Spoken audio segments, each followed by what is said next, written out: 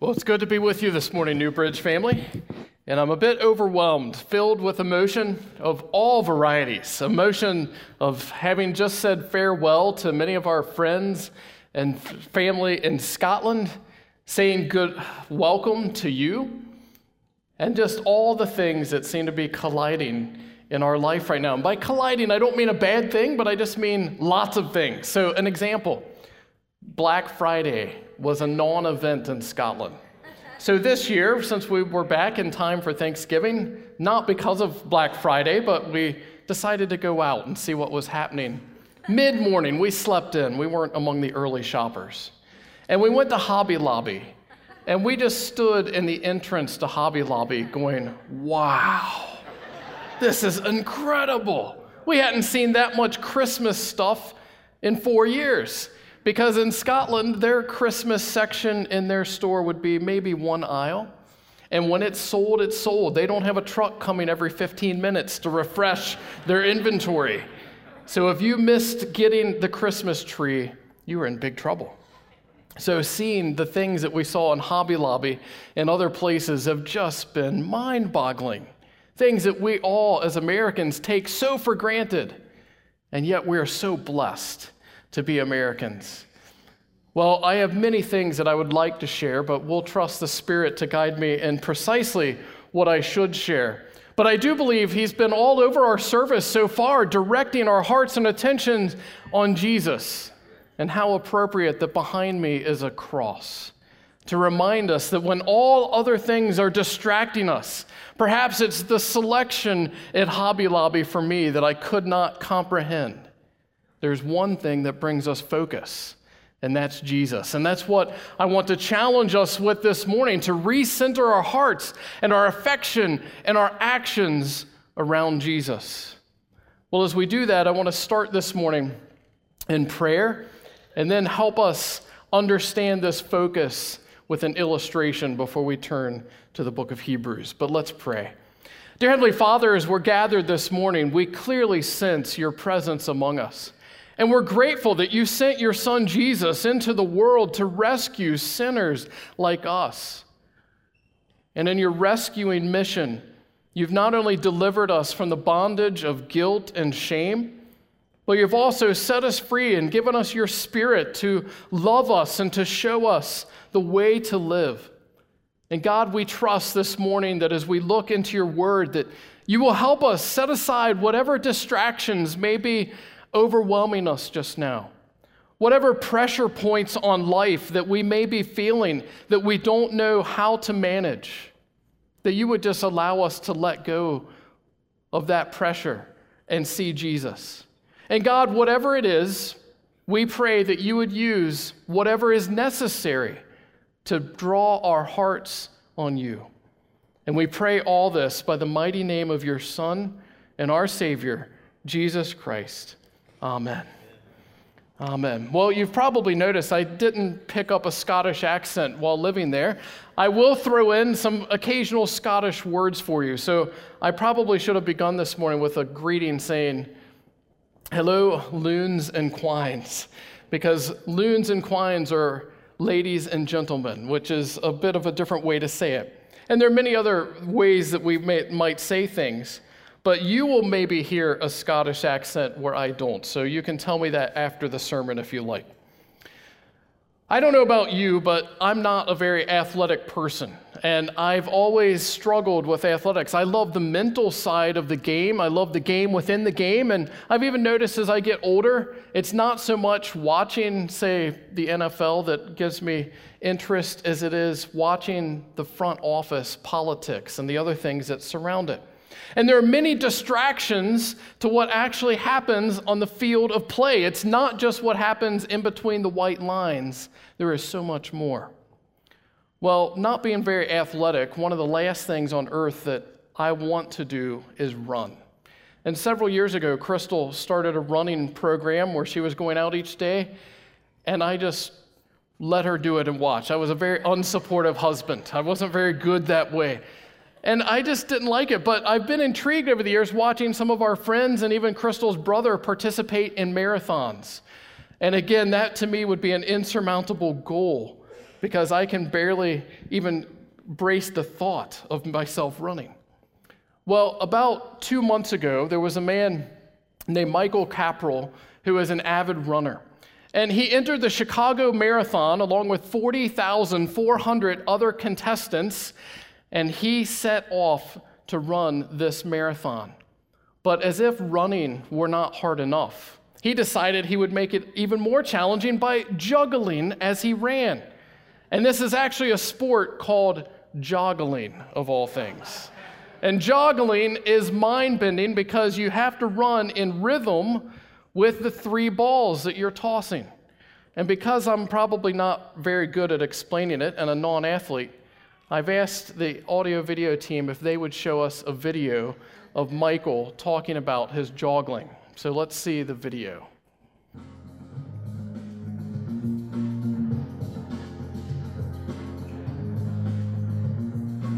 Juggling just meshes exactly with your running pace. You need to kind of hold on to the ball for a little bit as you swing your arm like this. So it's more exaggerated arm swing than regular juggling. And if you time it perfectly, then it should look really like when you're running. But, years ago, when I set the marathon world record, I was running about 13 times a week, so about twice a day, once on Sunday, and I'd burn through about a pair of shoes every month or more. Lots of joggling. Now I run about only 5 times a week, and I probably, since I'm training for the half marathon record, I've been joggling maybe 3 times out of those 5. For me, when I first started joggling, it was just the perfect metaphor for life because I had 2 jobs, 2 young kids, and it really couldn't get any more similar to the way my life was then. And I think all of us, in some ways, are joggling through life.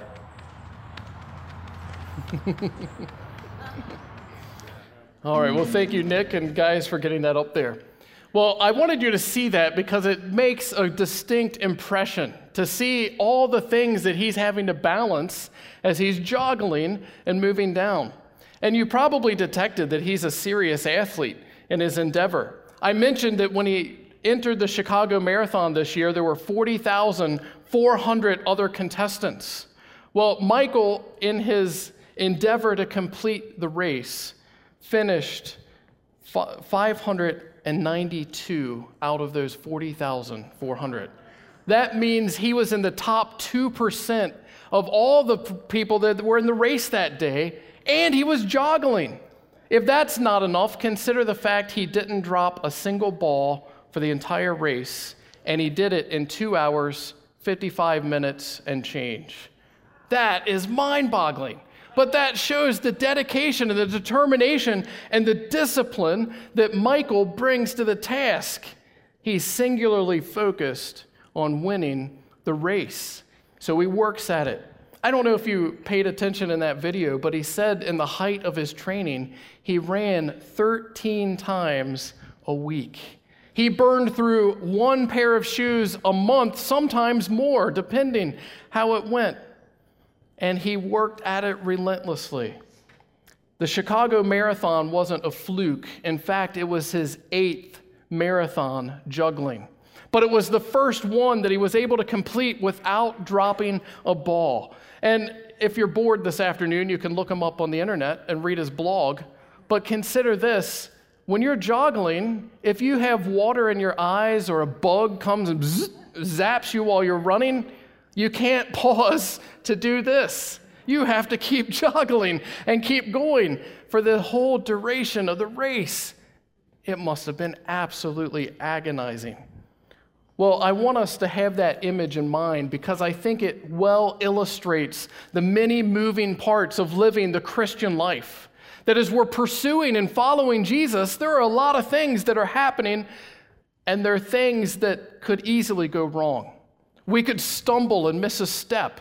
We could flutter our arm, or we could even miss a ball through our fingertips as it was coming back to our hand.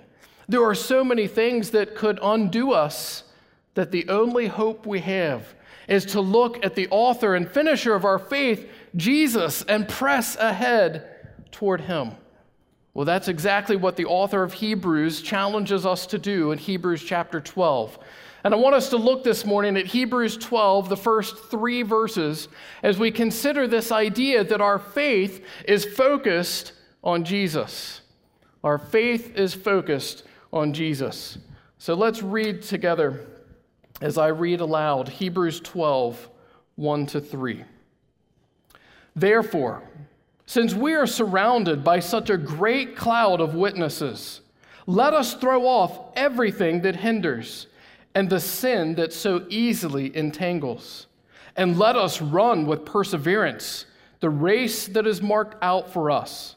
Let us fix our eyes on Jesus, the author and perfecter of our faith, who for the joy set before him endured the cross, scorning its shame, and sat down at the right hand of the throne of God.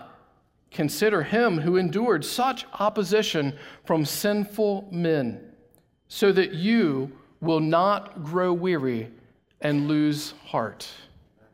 Amen. Well, as you can see in that passage, we are running a race.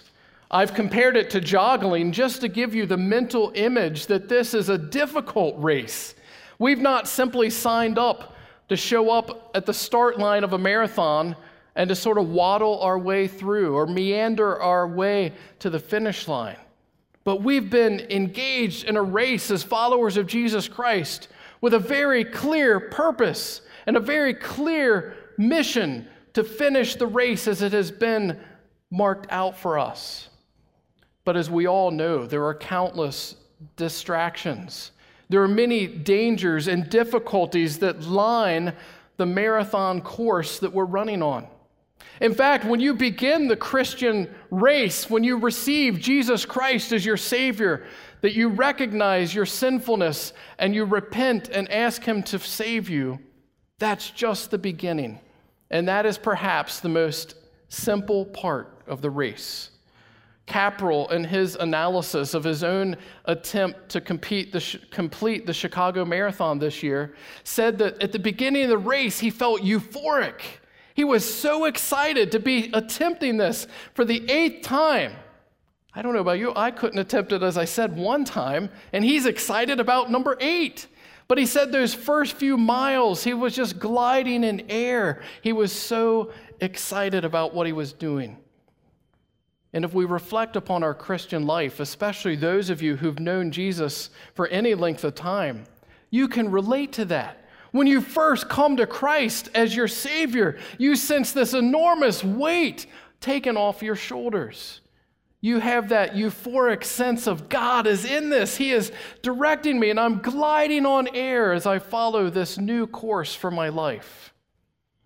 The challenge, however, is as we go past those first few miles and we enter into that middle portion of the race, it can become challenging and difficult. That's when little things start to bother us, like the blurred vision of an eye that's wet that I can't quite scratch and resolve, or an itchy nose that a joggler cannot touch. All those things go from being in the distant background to being front and center, the focus of our attention. As the author of Hebrews is writing to a group of Christians, this letter is written to Christians that are just challenged on every front. They feel alone and isolated in a world that is opposed to Jesus. And as a result, they're shattered and struggling. So what are they to do? Well, throughout this book, he's been making much of Jesus and saying Jesus is better than anything out there. He is the best. He's better than the past. He's better than what you can experience now. He's better than the future because he has all of those things. And you can follow him. In fact, the chapter just prior to chapter 12, 22 times the author says, by faith, people followed God. The point there being that no matter how difficult, no matter how perilous life had become, they kept their faith on God and they trusted him even when their present circumstances seemed to say otherwise. Well, as we look at Hebrews chapter 12, we're reminded in the first verse that faith takes the focus off ourselves. Faith takes the focus off ourselves. I don't know about you, but the times that I struggle the most are the times that I'm the most introspective and the most looking at myself and just constantly analyzing this or that and questioning what I've done. And Jesus wants to strip that away and say, it's not about you, it's about me. I want you to see the ugliness of your sin. I want you to see the enormous impossibility of the challenge ahead of you so that you'll see me. It's not about you, it's about him. Well, as we do that, that means we are also placed in a community of faith, the local church, where we must appreciate other faith-filled people. That's what he says here when he says you are surrounded by such a great cloud of witnesses. This is not an image that you see on Hallmark cards of cherubim sitting on clouds playing harps. That's not the idea when he says you are surrounded by such a great cloud of witnesses. He's saying you are being looked upon by saints that have gone before you. Saints like Dan Robertson, who Dustin mentioned this morning, has passed into the presence of Jesus. He can now watch us from the perfect splendors of heaven and cheer us on for the race that we have to complete, that he has just crossed the finish line. That means we need one another in the local church. The walk of faith is not an isolated walk. Michael Caprell, in doing his joggling, though he competes alone and he only can do the juggling as he runs, is supported by his family and supported by a whole community of jogglers. That prodded him and encouraged him to do it. He even said on his blog, he said, when I first started doing this, I practiced in the dark so people wouldn't see me out running with juggling balls because I thought I would look ridiculous and people would make fun of me. But he found community in that there are other people who do this. In fact, the way he learned about it, he says, is when he was an 11-year-old boy, he was reading the Guinness Book of World Records, as 11-year-old boys do, and he read about joggling, and he thought, I want to do that. I want to be the person in the Guinness Book of World Records who's recorded here. And as he pursued that life's ambition, it took him all the way until this year, 44 years of age, 33 years from the time he first read it until he accomplished the Guinness World Record. Well, as we think about that, we need other people around us to support us and make that happen. We need other people to support us in our faith walk with Jesus and to help us through the ups and downs that go with it. Believers recognize that we are not alone in our faith, and we have to resist the temptation to make it private. The culture that we live in the United States wants us to make Christianity a private experience. Well, that's okay for you, but that's not really my thing. As long as you keep it to yourself, it's okay. You don't have to talk about that at the workplace. You don't have to mention that at the water cooler. You don't need to get so serious that you're out there witnessing and inviting people to respond to Jesus. Just keep it to yourself. And yet the author of Hebrews is saying, no, we're surrounded by witnesses everywhere, reminding us of the testimony and the truth of Jesus Christ. So trust him. Obey him when the Spirit is prompting you. Take that step of faith and just do it. As we do, we'll find that he is faithful and that he encourages us. And as we do that, we are also going to experience, though, what the next part of the verse says, that we are going to have to avoid external and internal distractions. We're going to have to avoid external and internal distractions. Again, in verse 1, it says, let us throw off everything that hinders and the sin that so easily entangles. These hindrances are external pressures that are placed upon us, that are just the normal part of life. The fact that you have a family, and with that family comes certain responsibilities. If you are a new mom or a new dad, that means you're not getting as much sleep as you once got. If you're a parent of a teenager, that means you're still not getting much sleep, but for different reasons. Now it's not because babies are crying and are hungry. It's because you're having long night discussions over why they're doing that or why they're not doing something. No matter what life throws at you, some of these external pressures are just a part of it. And this passage is reminding us, set aside anything that gets between you and Jesus. Not setting aside God-given responsibilities, but setting aside distractions. Some of those distractions can be friendships that may no longer serve our growth in Christ, perhaps associations, maybe events and activities that were once not a problem for us. Now the Spirit has placed conviction in our heart that we should not be a part of. Perhaps there are places that we return to build up our faith, but there can also be places that tear down our faith because of the things we associate with them. There are all kinds of distractions available in terms of pleasures, entertainment, technology, and substances. And this passage says, set it all aside to follow Jesus. Otherwise, the sin will entangle you. He didn't say that the hindrance was sin, but that hindrance combined with your sinful desire leads to sin. And James says, when sin gives birth, it bears death. So we must avoid these things, these entanglements. For a Christian, that means we're not always choosing between good and evil. It means many times we're choosing between what is better and best. And this passage challenges us to choose what is best so we can finish the race and complete the path that Christ has laid out for us.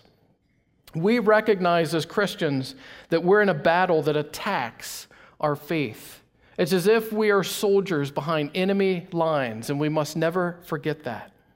And we fight against anything and everything that dilutes our faith. As we do that, we pursue Christ completely, taking the focus off of ourselves and onto Him. The Apostle Paul said it this way in Acts. He said, I consider my life worth nothing to me.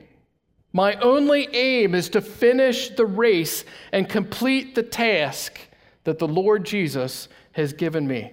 And it is the task of testifying of the good news of Jesus Christ. In other words, Paul is saying he's not only in a race for his own personal accomplishment, he's in this race to invite others to join him, to testify of the goodness and greatness of Jesus Christ. That Paul is one of these who is a witness from the clouds cheering us on. But it also means that you have been placed in the race to affect others. Just think how many people saw Michael Capral, whether it was in person or whether on the news reports of him joggling. There may be a very small handful out there that were inspired by that and said, I want to take my running to another level and I want to try joggling. But imagine, as inconsequential as that is, how much more important it is that people would look at your life and say, there is something about the way you live that inspires me. There's something about the way you live that makes me want to know more about Jesus Christ. It's not just you, it's Jesus. Jeff alluded to the fact that as we were in Scotland, we had an enormous ministry in the community. And I don't want to make myself or Crystal cry, as I could easily do. But one of the things that was so hard about leaving Scotland was all of our unsaved friends that have still yet to enter the race with Jesus. People that we've told about Jesus, that we've invited to come on the race. But at this point, they're still observers. They're still watching. Well, when we finished in Stonehaven just a few weeks ago, the school that Miles and Madeline have attended since they started school, it's the only school they know in the whole wide world, decided to throw a special assembly for our family. And that was unprecedented in their school. And the head teacher, which is their word for principal, told Crystal, she said, I can say this honestly, in all the years I've been an educator, no family has had more impact on a school than your family. Wow. And as she said that, she wasn't being falsely modest or trying to make us feel good. She was being genuine because of the way Crystal has just given herself to the teachers and staff at the school and the way she has helped the students. And I've had numerous opportunities because in Scotland, church and state are still connected, at least on paper. I've had numerous opportunities to go in and share in school assemblies anything that I want and invite them to faith in Jesus, etc. And it's been mind-boggling because at the end of those, the head teacher and the deputy head teacher have each pulled me aside and said, "You're our favorite assembly speaker, and you have the freedom to say whatever you want because we trust you." And that blew our socks off. So when we were finishing, thank you. That is glory to Jesus that he gave us that access and that freedom.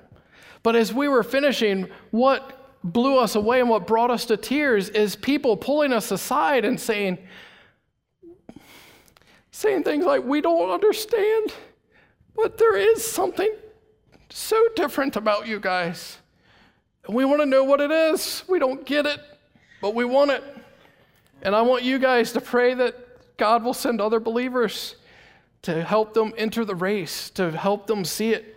But my point in sharing that is simply to say that we have to set aside anything that would distract us so we can invite people to follow Jesus with us, whether they respond or not. The other night, Miles and Madeline and I were talking at bedtime as I was preparing them for bed before we prayed. And we were talking about why is it people reject Jesus? And we were sort of illustrating it because it's Christmas time with a Christmas tree. I said, guys, it's like the Christmas tree has been decorated and there's a humongous present under the tree that has their name on it. And come Christmas morning, our friends see the present. We tell them, this is what God wants for you. He wants you to have an eternal relationship with him. All you have to do is receive this present. And some of our friends in Scotland have said, no, we don't want that present right now. And they're leaving the Christmas present at the tree, and they're not taking it into their lives. Well, as frustrating that is, and the kids were crying about that, because we can put faces and names, and I'm sure you can too, of people that have rejected that present. We still must offer the present. We still need to point people and say, take it, it's there for you to have. And as we do that, we can trust the results with him. But it requires singular focus that we not get our eye off the mission. Well, as faith takes the focus off of us, it helps us appreciate faith-filled people. It also helps us avoid distractions, and it also means we must discipline ourselves to the rules of the race. We must discipline ourselves to the rules of the race. You know, I've confessed I'm not a runner or interested in marathons, yet in this sermon I've seemed to be talking about it a lot. So you may say, is he really, or is he kidding us? Well, another thing I found out about marathons when I was learning about Michael Capral is that there are quite a few people who cheat in marathons. They find out well in advance what the course is and that they're supposed to run this particular way, but inevitably in every marathon, there are people who find a way around the marked course, a shortcut as it were. And I don't have a fresh illustration from you, but I think when I read about this last, that was the Boston Marathon in the past year or so, that there was a whole group of people that conspired together to take this shortcut and act as if it was the course that everyone was supposed to be running on. And other people who were not a part of the cheating just followed along and went because this whole group seemed to be going that way. They were distracted by external factors, and they were disqualified from the race. Well, as we participate in this race called the Christian life, Jesus asks us to follow it according to the boundaries that he sets out for us. And that is unmistakable in our passage. It says at the end of verse number 1, let us run the race with perseverance, the race that is marked out for us. You know, there are many times in life where we struggle and we question and we say, God, why are you allowing this to happen? Why cancer of all things? God, why divorce? God, why lust? Why alcohol? Why are all of these things Such a temptation. Why are all of these things such enormous realities in my life? And yet Jesus calmly and quietly reminds us, focus on me. See the cross. Look at Jesus. Don't get burdened and weighed down by all these other things that, yes, he's allowed in your life, but he's allowed them to make you more like Jesus. Now, thinking people might say, Nathan, did you just say that God allows sin to make you more like Jesus? Yes, I did. Because you are not perfect like Jesus is. And you need to be confronted over and over again with the fact that you are a sinner and that you need the righteousness of someone else. And that someone else is Jesus. And Jesus allows difficulty and he allows these things in your life so that you will set everything aside to focus on him alone. Capral testified about his contest in the Chicago Marathon and said the last 400 meters were the most agonizing steps he has ever taken in his life. Now imagine that. He's already run 26 miles. That, to me, again, mind-boggling to think of running that distance. That's from here past Gainesville that he has run. And yet those last 400 meters, he is struggling to put one foot in front of another, to keep his hands moving in the rhythm of the balancing of those balls. Yet in those final meters, he kept his focus. And he says he looked past the balls and looked at the finish line. And as we run the race that God has laid out for us, sometimes we have to look past the balls and keep our eyes on Jesus. That we focus on him and we say, God, I don't know how this is all going to work out. I feel like I'm about to drop something. I'm about to stumble and fall flat on my face. And just trust him. Just keep moving, keep motoring in the direction that he has assigned you. Many times we get into trouble in the Christian life because we run off course. We say, God, I know what you've said, but really, I know better. I mean, come on. You can't expect me to have to do that. And then we wonder why things go so wrong. We wonder why our lives are falling apart. And Jesus lets them fall apart to say, are you listening? Are you paying attention? Are you focusing on me? I have a good friend of mine who has been a pastor for many, many years. And he was talking to me, we were speaking about a month ago, and he said, Nathan, he said, about 5 years ago, God made it very clear to me that my ministry in my church was finished, that I had done the mission that he had called me to, and it was time to enter a new race. And he said, but to be honest, my wife and I talked about it, and we just didn't want to do it. We liked where we were living. We liked the church that we were serving. It was convenient for our family and all of these things. And he said, you know what? We decided to just ignore what God was saying to us. And we decided, even though that I was a pastor leading a church, that it would be okay if we just continued to love Jesus and serve him here as we always had. And he said, the first year, everything seemed to get better than it had ever been before. And they thought, oh, we're so glad we've been able to stay and enjoy this season of fruitfulness and this encouraging time in the life of our church and in the life of our family. He said, but sadly, I have to report in the second year, things started to unravel and go sideways. And he said, and here I am now 5 years removed, and my church has just fired me. Now, he didn't have any moral failure. He didn't do anything sinful or wrong that sometimes scandalize pastors in ministry. He had simply overstayed his calling in that church. And God had made it clear to him, it's time to go. And he said, no, I'm not going to do it. He was trying to run the race according to his own rules and say, you know what? I know, God, what you're saying, but I have a different path. I found this shortcut, and I think it will all work out. I'll rejoin the marathon when it's convenient. And even as a pastor, he made that mistake. And as we were talking, he was a broken and contrite man. And he was encouraging me as we were talking about our leaving Scotland. He said, brother, if God has called you to leave, you would be a fool to stay. And I took that as word from God that this is kind confirmation that it is indeed time to go. And I don't want to overstay my mission in Scotland. Now, that doesn't mean that we haven't left behind emotion and we haven't left behind relationship and a zillion other things. But all of those are a different race for a different person to run that God will bring in and set on that course.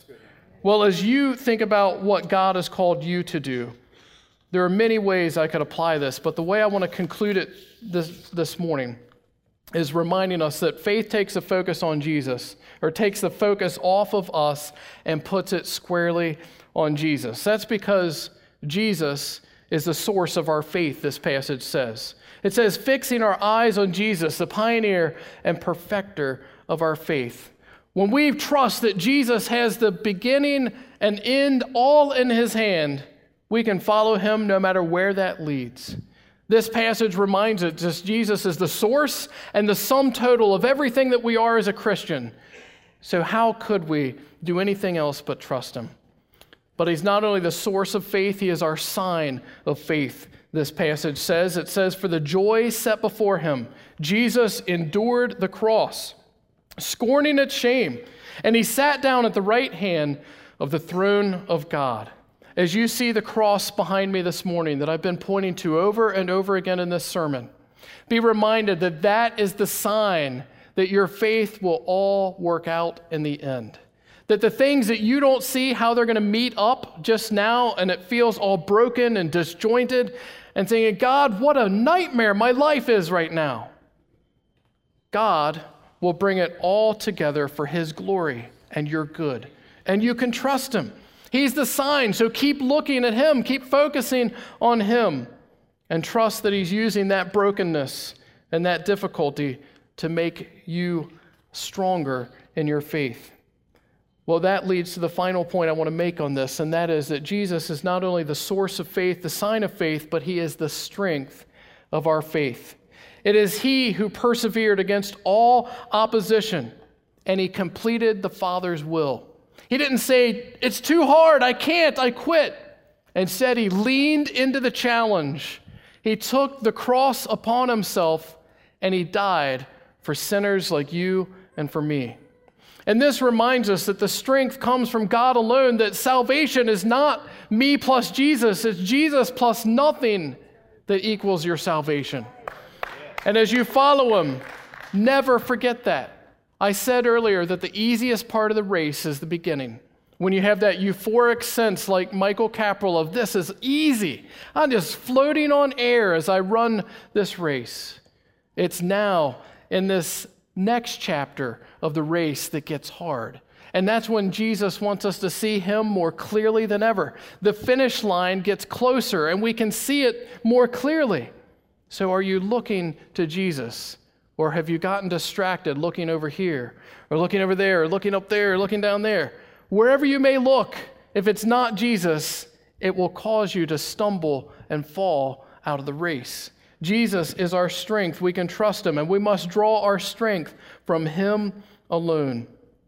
When we let go, when we let go of ourselves, we can focus on Jesus.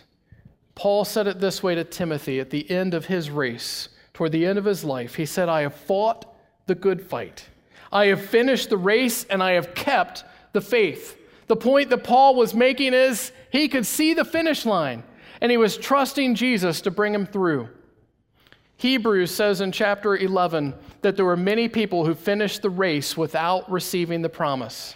That's to say that in this life on this earth, they didn't have everything work out and tie up neatly together, but they received the eternal reward no matter what happened on this earth. And my point this morning is that no matter what stage in the race you may be in, keep your faith and confidence in Jesus. And as you do that, watch him help you finish the race, because he is the one who gives you the strength to compete in the race in the first place. As I conclude this morning, I want to challenge us along two lines. First, I want to invite some of you to get in the race.